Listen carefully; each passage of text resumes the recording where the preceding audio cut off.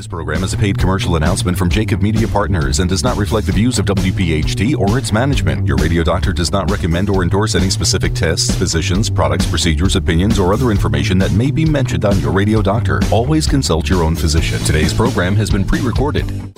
When it comes to my healthcare, I want choices, like more doctors and hospitals, so I get to see who I want. With Independence Blue Cross, I don't have to compromise when it comes to my care. Independence makes it easy. Their online tools help me manage my plan and even keep my health on track with programs designed for my well-being. And with free 24/7 virtual doctor visits, I get easy access to care when I need it, saving me time. Enroll at IBX.com by December 15th to begin coverage on January 1st. Talk Radio 1210, WPHT, WPHT HD, WOGL HD3, Philadelphia. From the Cherry Hill Volvo Studios, where relationships matter. An Odyssey station. It's time for the Delaware Valley's first radio doctor. On call every Sunday morning at 10. This is Your Radio Doctor with Dr. Marianne Ritchie. Presented exclusively by Independence Blue Cross. Listen, 7 months or 10 months is an absolutely exceptionally short time frame to produce this vaccine. Your health determines your life, your longevity, and your happiness. Let your radio doctor lead the way with your medical education. Your radio doctor, Dr. Marianne Ritchie. Good morning and welcome to Your Radio Doctor. I'm your host, Dr. Marianne Ritchie. Well, more than a year and 9 months have passed, and COVID continues to keep us on alert. Fortunately, we live in a city with some of the best medical talent on the planet. Here with us today are two giants of medicine in Philadelphia. First, Dr. Neil Flammenberg, Chair of Medical Oncology at Jefferson, whose research offers great promise for a new treatment to fight COVID. Then we'll hear from Dr. John Zerlo, Chief of the Division of Infectious Disease at Jefferson, who'll bring us up to date with current treatments for outpatients, hospital patients, and some exciting news about potential oral medications to battle COVID. It is an honor to call them my colleagues. Dr. Neil Flammenberg, Professor of Medicine and Chief of Department of Medical Oncology at Thomas Jefferson University. He's also the Deputy Director of the Sidney Kimmel Cancer Center, which has a distinguished NCI designation. A respected leader in his field, his rich profile also includes Memorial Sloan Kettering Cancer Center, where he trained and was an attending for several years. Welcome, Neil. Thanks, Marianne. Thank you for having me. Well, we're so fortunate to have you. Neil, let's start with what T cells are and the role they play in our immune system. So T cells, or T lymphocytes, are white blood cells. We're focused on them now because they're the cells that can kill in cells that are infected by a virus, in this case specifically the COVID virus. Ordinarily, T lymphocytes recognize these cells and kill them off.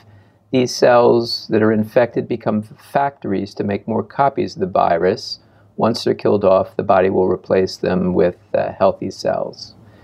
You can sort of think of the outcome of COVID-19 infection as a race between the virus's ability to make more copies of itself and the body's ability to make enough T cells to eliminate the infected cells. People who are older, immune suppressed, have a number of chronic medical conditions, they may have a delayed or diminished ability to respond to the virus. For that reason, we've come up with a product known as TVGN489, where we're giving cells from the lab to directly fight the infection and also allow, as part of it, the body's immune system to also catch up and provide longer-term protection. So that explains how a cancer specialist like you might come up with a treatment for an infection, because our natural T cells and antibodies, we'll talk about antibodies in a moment, fight against anything foreign, cancer cells, infection, toxins. So we see that if the silver lining to COVID, just like there was a silver lining to HIV, we learn more and more about the immune system and use it to fight anything that's foreign to our bodies. So Neil, where do you retrieve these T cells that you use in therapy? They're obtained from healthy donors who previously had a COVID infection and have successfully recovered, typically younger people. The donors are very carefully screened, as a transplant donor would be, to ensure that there's nothing that can potentially be transmitted through the cells or through the blood from which we get them. So we talk about antibodies, and people are familiar with the expression monoclonal antibodies. Let's talk about what an antibody does, what it is, and how your treatment is different from the monoclonal antibody infusions. Sure. So antibodies are proteins that are made by other immune cells called B cells as opposed to T cells. They're a normal part of our immune response. We think of them as being shaped like the letter Y. The two top parts of the Y are like two hands that grab onto their target, but the hands are very, very specific in what they can grab onto. Once the antibodies bind to their targets, that typically sets in motion a process by which the target is eliminated by the body. That's probably the clearest explanation I've ever heard of an antibody, because there's so many parts of the immune system. It's beautiful, it's fascinating, but it's hard for people to keep track, especially our listeners. So a T cell is like a killer cell. It cleans up trash. If the virus has hurt or damaged a cell, that T cell is going to clean up that dead cell and the body will make a new healthy cell. B cells, another type of white cells, make these proteins called antibodies that kill the virus, right? The T cell kill the dead cell or clean it up, and antibodies kill the virus that's causing all the problems. So how is your treatment different from monoclonal? Mono means one site, right? One target? Yeah. So antibodies can recognize virus that's free, that's moving around outside a cell. But once the cell is infected, the antibodies really can't see inside, and that's where the T cells come in to get rid of the infection. There are a couple of differences between what we're doing and the monoclonal antibody therapy that is available. First of all, monoclonal antibodies, as currently used, have a single target from COVID, that being the spike protein.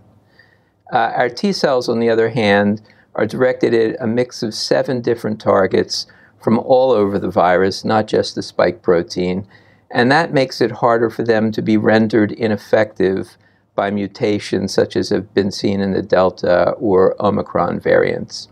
The other difference, as you alluded to, is that antibodies recognize large structures, so if there's a change elsewhere that affects the protein shape, it may still mess up the way the antibody binds. T cells, by recognizing little pieces of protein, are unaffected by mutation unless the mutation is directly in that small little piece. Mm-hmm. And how do you know that your treatment is going to remain effective against, say, the Delta variant or Omicron?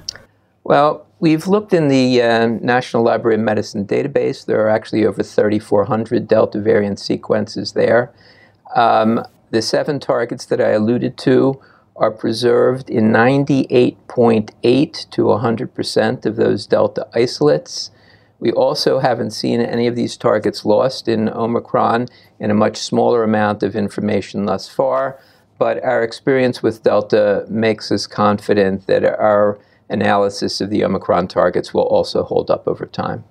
It's incredible, 98.9% to 100% so far successful. So your goal really, you want to provide a treatment for those high-risk patients that probably have a reduced immune response and go right to the finish line. Give them T cells that start the process of protection. Any remarkable side effects so far with the patients you've treated, Neil? Thus far, we really have seen no side effects. I would indicate that these kinds of cells have been used in other settings other than COVID before, also very safe. For this reason, since we've seen nothing, we've been given approval to move to the next phase of the trial that will use a higher number of cells. That's awesome. So I know your numbers are small so far, but so far so good. And you're noticing your patients start to improve within 2 days after the cells are given. So we have to keep watching. Tell us quickly who is eligible for this study and how they contact you. Sure, Thanks. Sorry. The trial is open to patients with COVID who are at high risk for serious complications, and this includes people who are over the age of 65 or have any number of chronic conditions, including diabetes, high blood pressure, heart, lung, liver, kidney disease, obesity. And if people are interested, they can reach us by calling our hotline at 267-239-6281. And I know you're also hoping that donors will come forward, relatively young and otherwise healthy patients who have had COVID, we've recuperated, they can call that same number. We'll repeat that, 267-239-6281. Dr. Neil Flammenberg, you are a superstar. I am so impressed with the work you've done. And it just shows persistence pays, because we talked the other day and you actually look back to your years at Memorial Sloan Kettering when you worked with T cells back then, and you're completing your circle, right? It's been strange how it's come full circle, but it's been, a very exciting experience, and we're very hopeful that this will be useful to people. I'm thinking Nobel Prize Palooza, but for our listeners, 267-239-6281. Neil, thank you so much. Continue your great work. Take care. Bye-bye. Thanks for listening to Your Radio Doctor with Dr. Marianne Ritchie, exclusively presented by Independence Blue Cross. If you have a question for the medical mailbag, just send a note to doctor@yourradiodoctor.net. And welcome back to Your Radio Doctor. We are so happy to be joined by Dr. John Zerlo, the W. Paul and Ida H. Havens Professor and Chief of Infectious Diseases at Thomas Jefferson University Hospital, and the chair of the Jefferson Enterprise COVID-19 Task Force. John, being chief of the Infectious Disease Division is a 24-hour-a-day task.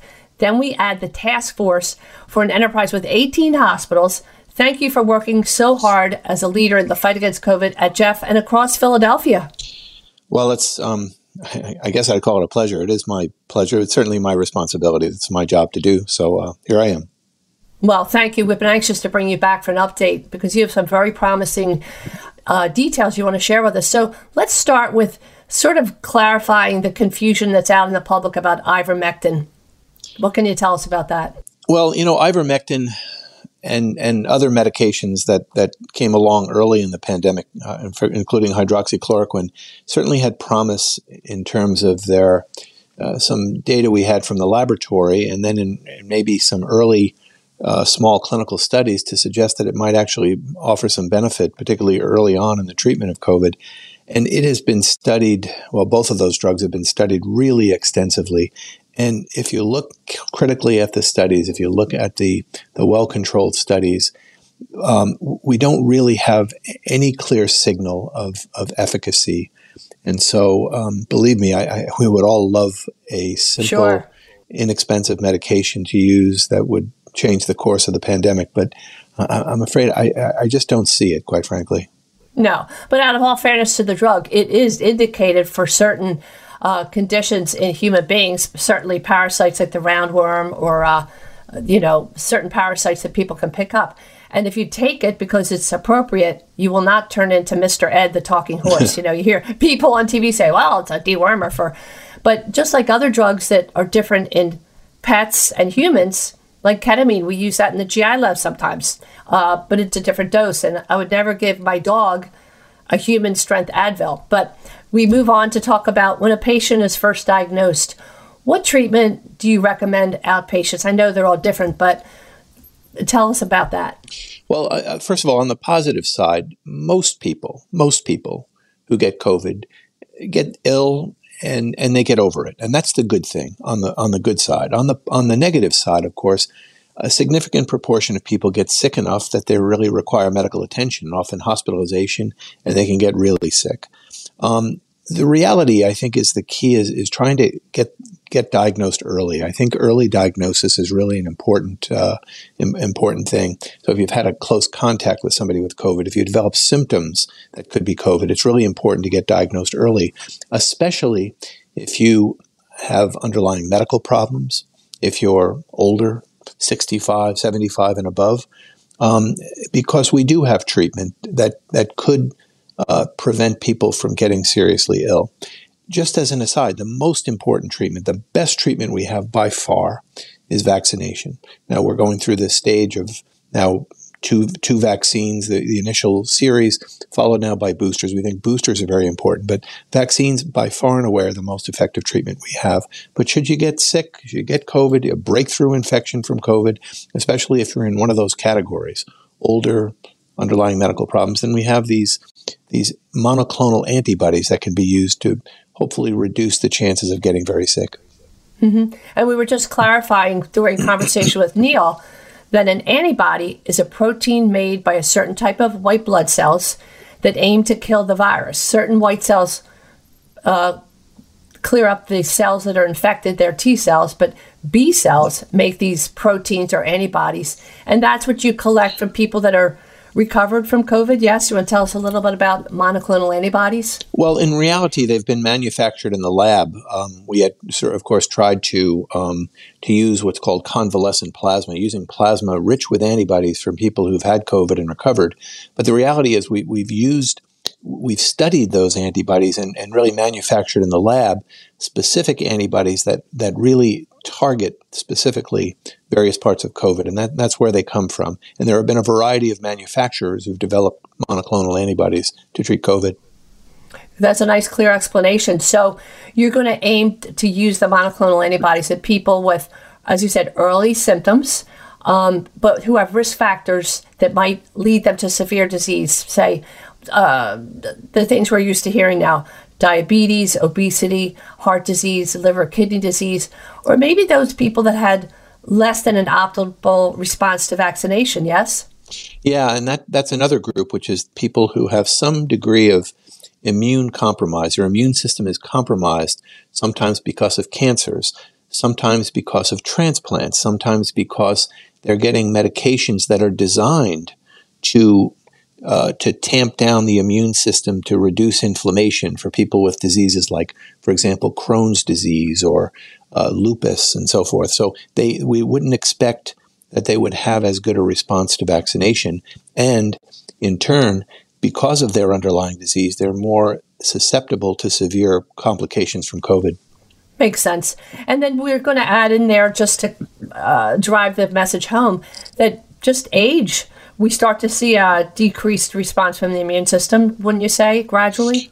Yeah, that's true as a general statement, but we've certainly experienced that with COVID.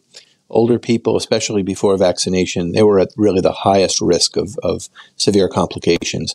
Really, especially as people really get over the age of 60 or so, and it really just increases exponentially the older older people are. Mm-hmm. So what advice do you have for people when they become symptomatic or their positive test returns?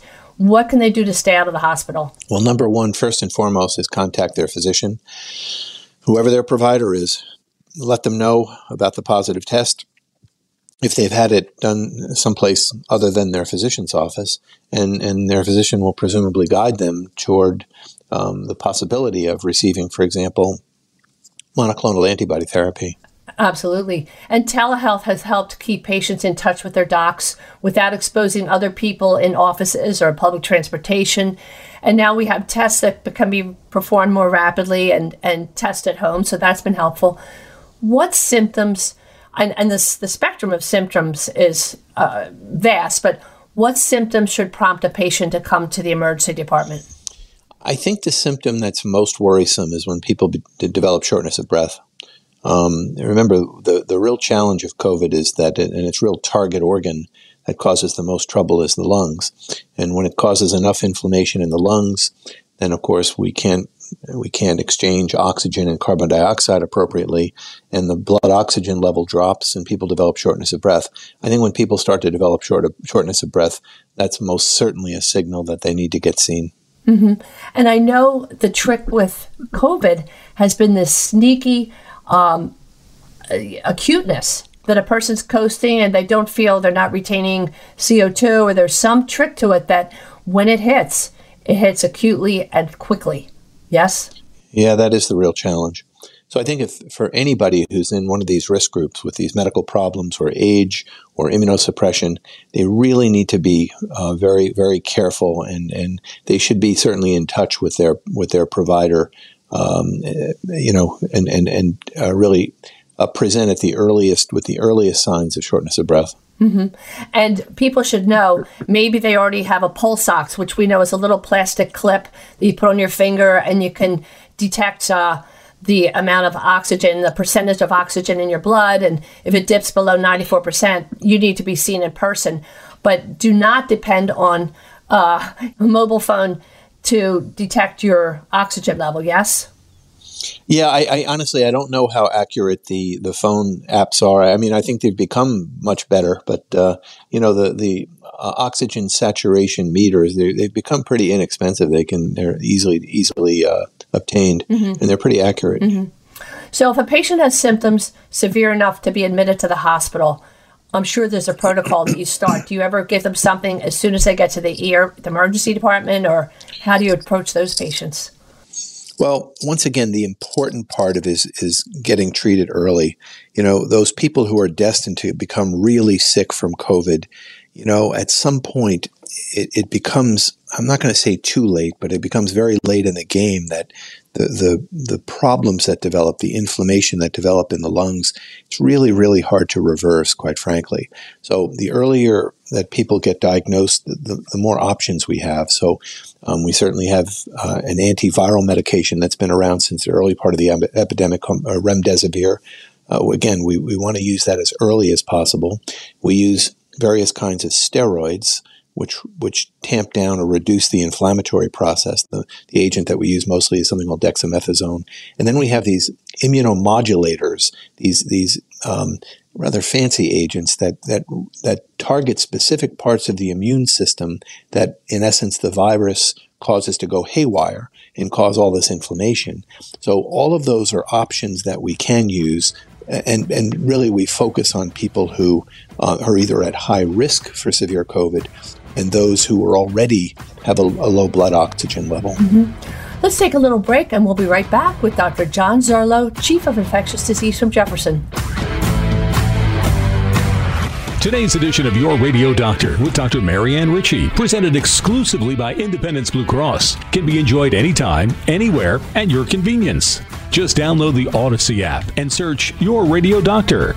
It's health education on demand. And welcome back to Your Radio Doctor. We're here with Dr. John Zarlow talking about how we treat patients who are admitted to the hospital. John, I know that you do not routinely give antibiotics when somebody comes in with COVID pneumonia because it's a virus, and you're not seeing superimposed bacterial pneumonia, are you, that often with COVID? Certainly not up front. It's not usual that people come in with acute COVID and a bacterial pneumonia. Occasionally that happens.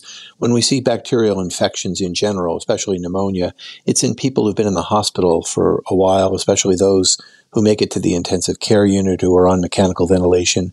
Then they are as susceptible as any other patient in that situation to developing these, what we call hospital-acquired infections, bacterial infections. Mm-hmm. And just one last thing. Because of the threat of inflammation inside blood vessels, you pretty much put people on blood thinners in-house too, yes? Yeah, that's very important. I neglected to talk about that. That's very important. And that's still an ongoing research question of whether we should really fully anticoagulate everybody who gets even moderately ill with COVID versus just sort of a kind of an anticoagulation that will be more of a prophylaxis to prevent it. So COVID, for some reason, does cause a lot of clotting problems. Mm-hmm. So let's talk about the booster, because people have been vaccinated. Hopefully they'll continue to step up to the plate for that. Has it been established? It has. I think that it's safe to mix and match if you start with one of the J&J, or can you do a booster with the RNA vaccine? I think it certainly is safe, but I think we have, data from a variety of studies to suggest that it's certainly effective, and in some cases it appears even more effective if you mix and match than if you use the same dose. I don't think we have any hard evidence to support that. I think the most important thing is that I think we all need to get a booster. I think that's the most important thing, whether it's with the same vaccine or a mix and match approach. Mm-hmm. And of course, time will tell. And I always like to put in there, get your flu vaccine, because the symptoms can be similar. We don't want to miss one or the other. So if a patient does have symptoms after getting the vaccination or a booster, can you take Advil? Or do you, I know for a short time in the beginning, Advil, there was a thought it might interfere with an immune response, but after the vaccine or booster, it's okay, yes? Yeah, because a lot of people who get vaccinated, me included, get a lot of pain or inflammation at the site of the inoculation. But also, over the next 24 to 36 hours, people can get feverish and just feel really, really crappy headaches and so forth. So I think everyone's guidance is that should you develop those kinds of symptoms, you should feel free to take Tylenol or Advil. I think that's fine. I mean, if you think about it with children who get vaccines, the first thing doctors say, if your child gets fussy or gets feverish, just give them some Tylenol and that should work. There's theoretical reasons where you don't want to reduce the inflammatory response that we expect from vaccination, but that's purely theoretical. Mm-hmm. I think people should feel free to take medication as they need to. Yeah. I have a couple quick questions because I want to spend the rest of the time with your great information about some of the oral drugs that are becoming promising. Does a person with or without symptoms, does that suggest how effective their immune response is? I know with the vaccination, first two, I said, gee, my immune system must be dead or asleep or stupid. But I had no reaction. The booster, I was pretty uncomfortable, but it went away pretty quickly. Does that reflect any response, or is that just random? Yeah, I don't think we have any data that would suggest that the reaction that you get or don't get has any correlation with the effectiveness of the vaccine. Mm-hmm. I think people need to hear that because it worries some people. And then if you've already had COVID, what are the benefits and risks of getting the vaccination, and should they get the single or the double dose? Yeah, that's a very good question. The answer is we certainly seem to believe that there's a more effective immune response if you've had COVID to get vaccinated. Mm-hmm. Whether it's one shot or more, that's a harder question to answer. But I think right now our guidance is that if you've had COVID, you should go ahead with the vaccine process exactly the way it's laid out. And in reality, the combination of infection and vaccination really may provide even a more robust immune response than either of those two things alone. And I can assure you, I'm not advocating for people to go and look to get COVID to boost their immune response. But most certainly, if you've had COVID, you should get vaccinated. Mm-hmm. So these new oral meds, tell us about those. I know Merck has one, Pfizer has one. Tell us about those, and then the fluvoxamine. Let's start with the molnupiravir. I think the molnupiravir is the Merck product, and that's probably the farthest along in development now. The reality was that it was used initially for treatment of hospitalized patients with COVID, and it didn't have much of a signal. And so the reality was that they moved toward using it in an outpatient setting early on in the course of infection, with the hope of reducing the chances that people will get sick enough to be hospitalized. And the initial data seemed promising, but then with a relook at it, yeah, it has a signal. It seems to be effective. I wish we could see the actual data. We've seen more press releases and such, but the FDA has seen the data, and there's a general consensus. Yeah, it probably is active, but I wish it had a stronger signal, quite frankly. Mm-hmm. But it's authorized in the UK, just not here yet. Is that true? That's correct. Mm-hmm. That's correct. Yeah. So the next drug that comes along is PF. I guess that stands for Pfizer 073213332, which is a combination med, right? It's two meds. Why don't you tell us about that?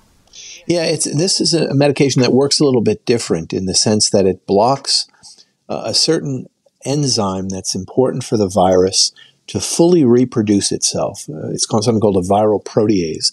And so this is a kind of a strategy that's been used in other antiviral medicines. For example, classically, some of the HIV medications are so-called protease inhibitors. Now, one of the challenges is that the drug is sort of rapidly eliminated by the body, but we use another medication with it, something called ritonavir, that was developed initially as an anti-HIV drug, and that improves the way the body clears the drug. It allows the drug to hang around longer and therefore to be more active. Mm-hmm. So when people take the combination of these two medications, what the data that we've seen, or at least the press release, suggests that it's really reasonably effective. In fact, quite effective in reducing the chances of being hospitalized and dying. Of course, again, it's still relatively early. We haven't seen really all of the hard data, but this, to my mind, seems like the most promising agent I've seen so far. So not unusual. Merck's drug starts with the letter M, like Merck, molnupiravir, and the Pfizer drug, well, it's yet to be named, Paxlovid, isn't that what it's called? Yeah, that's a trade name, yep. So this enzyme that keeps the virus from replicating or reproducing is a protease, and there are two proteases. One slows the virus, and the other one keeps the first guy working, or keeps the concentrations elevated. It's fascinating. So we're still waiting for approval for emergency use, so we'll wait and see. But the third drug is an antidepressant. Why don't you tell us about that? Yeah, this is, everybody's been looking for the off-the-shelf cheap drug that might show some kind of benefit in keeping people from getting sick from COVID. Again, hydroxychloroquine was in that role, ivermectin, but fluvoxamine is an antidepressant medication that has some anti-inflammatory effects. And now we've seen a couple of pretty large trials that suggest that indeed it does have some activity in really, again, keeping people from getting sick, keeping people from being hospitalized. Now, we're still looking at the data, and I'm not quite sure this is ready for so-called prime time, but it's certainly a fast mover. This is being evaluated very rapidly. And again, it's a commonly used antidepressant medication. It's well known in the sense of side effects, and it should be readily available. So I'm somewhat optimistic that this could be an important medication in the treatment of COVID. Well, and just hearing you explain these options and that they're under study, it's really bringing hope to people, John. And you explain things clearly and really make people feel better. John, tell us your take on the Omicron variant. I know it seems to be a little less virulent, but... It certainly came on us like out of nowhere, and it seems to be less virulent. But quite frankly, the data that we have from South Africa is a little bit is really premature, because many of the cases that we're seeing in South Africa were among young people who we wouldn't expect would develop a lot of serious illness. But what we so far seen is that despite this very rapid rise in cases in South Africa from this Omicron variant, the hospitalizations have really not increased significantly. So we have hope. Now, hope is not a great policy, but it's a hope that we can that this variant may be less virulent. And when people do get the diagnosis of COVID, is it important to distinguish, or how do you distinguish between Delta and Omicron? You know what? We do sampling in this country and many other countries. We don't have the feasibility to sample every single positive COVID test. It's just too expensive and cumbersome. But we do a series of sampling of various samples in various places. We do it in Philadelphia. It's done all over the country in a more rapid pace. And in this way, we run these every week or so to keep an eye on just what variants are circulating. In our most recent look here, just last week, 100% of the isolates that we've seen here at Jefferson have been Delta. So we're still in the Delta phase. And it remains to be seen whether Omicron will overtake Delta. So we need to watch it for public health reasons, and for all kinds of reasons, the patterns. Let's take a little break, and we'll be here for our final segment with Dr. John Zerlo. And welcome back to our final segment of Your Radio Doctor with Dr. John Zerlo. John, we have about 2 minutes left. Let's wrap it up with how you'd advise patients to move forward and what you think is going to come in the future. Well, the most important message really is that vaccination is really the only real option. It's the best option we have. I'd like to tell you that we've defined exactly what we need to do with vaccines, exactly what the schedule, how often they need to be used. But remember, we had to rush this along.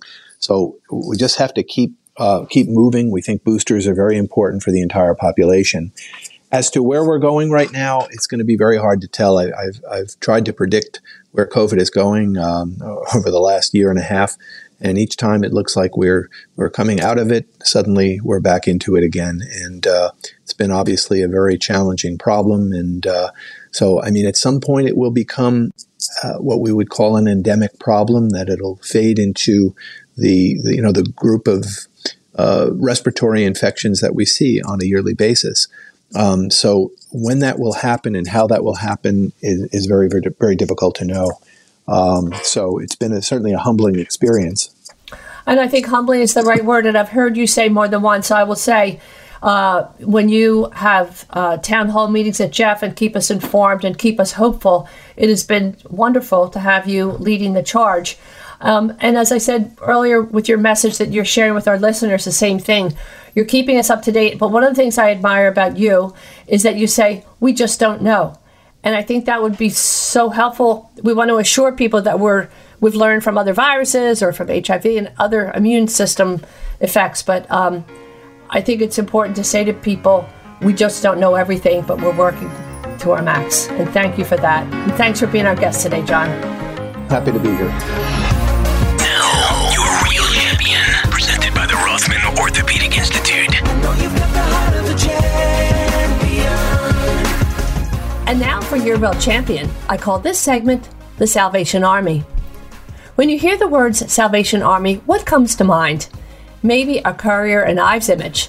Just before Christmas, snowflakes falling, a woman wearing a cape is gently ringing a bell, a man playing holiday music on a trumpet, thanking people as they place a donation in the red kettle outside the local supermarket or in the town square. The Salvation Army has been depicted in similar scenes in over 500 Hollywood movies. These scenes portray beautiful images of caring and devotion, but don't come close to explaining the vast scope of their ministry. Nor do most people know that the Salvation Army is the evangelical part of the Universal Christian Church. 1852, a British minister named William Booth decided to take the gospel away from the pulpit and bring it right to the streets of London, preaching to the poor, the homeless, and destitute. He and his wife Catherine trained other evangelists who joined their fight for the souls of lost men and women. People from all walks, thieves, gamblers, prostitutes, joined in the preaching mission, and by 1878, the Salvation Army was born. Today, the mission reaches every corner of the globe, 131 countries, offering the message of God's healing and hope to those in need. Commissioned officers undergo intensive training at Salvation Army colleges and serve as administrators, teachers, social workers, counselors, youth leaders, musicians. Lay members are called soldiers, and volunteers play a crucial role, and they're known as the Army behind the Army. Together, these 1.8 million members serve almost 30 million Americans a year. We turn to the story of Major Tawny Cowan Zanders. The Salvation Army was her family's church when she was a small girl. She helped in soup kitchens, folding napkins, scooping out food, wiping tables, or just talking to needy visitors. At nursing homes, she'd visit the lonely elderly or bring them little treats. These early experiences left a permanent imprint on her heart. She went to college wanting a career in public relations. Her focus in interdisciplinary social science brought opportunities to study in Russia and Belize. Each encounter with a person from another land convinced her that many more things unite us than divide us. Major Tawny welcomes the chance to combine her faith and her commitment to social justice. She strengthened her foundation with a master's degree in nonprofit studies. Then she and her husband entered the Salvation Army Seminary and were ordained in 2005. At her first assignment in Massillon, Ohio, she completed a $3.4 million campaign for a family life center. Then in Toledo, Ohio, she was the associate area coordinator for 5 counties. Since coming to Philadelphia in 2015, she's led the Army at the Ray and Joan Kroc Core Community Center, where 7,500 members seek to improve their physical, mental, social, and spiritual health through the countless community programs. This born leader is now the Divisional Secretary for Greater Philadelphia, overseeing operations across the city and beyond, including worship and service centers, emergency housing, senior housing, an intensive anti-human trafficking program, and multiple educational and case management programs for adults and children. Major Tawny is most fulfilled when she can look at a needy person in Kensington or West Philadelphia and say, "We're walking with you." Her work is especially meaningful at this time when the pandemic has added even more layers of stress for people in general and those already living on the edge. So the next time you're leaving the supermarket with all those goodies, think of the people who can't fill a shopping basket. Remember the beautiful work of Major Tawny and the Salvation Army to build communities, change lives, and restore hope. Give a few dollars to that soldier standing in the cold. We salute you, Major Tawny Cowan Zanders, your real champion. Friends, volunteers make the work of the Salvation Army possible. Share your dollars or your skills. Visit the website saphilly.org. That's salvationarmyphilly.org. Or call 215-787-2800. A special thank you to our exclusive sponsor, Independence Blue Cross, and from support from Recovery Centers of America and Rothman Orthopedics. Can't wait to launch our third year starting in February. Lots of new changes.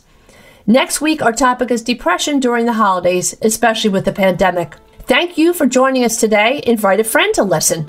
All of our shows are posted on yourradiodoctor.com. Follow us on Facebook, LinkedIn, Instagram, and Twitter. Okay, I wrote my letter to Santa, and I know it's supposed to be private, but the only thing I asked for is the complete collection of everything Frank Sinatra ever sang for all of eternity. Now stay right here for the sounds of Sinatra, and you'll know why. This is your radio doctor, Dr. Marianne Ritchie, wishing you a wonderful and safe week.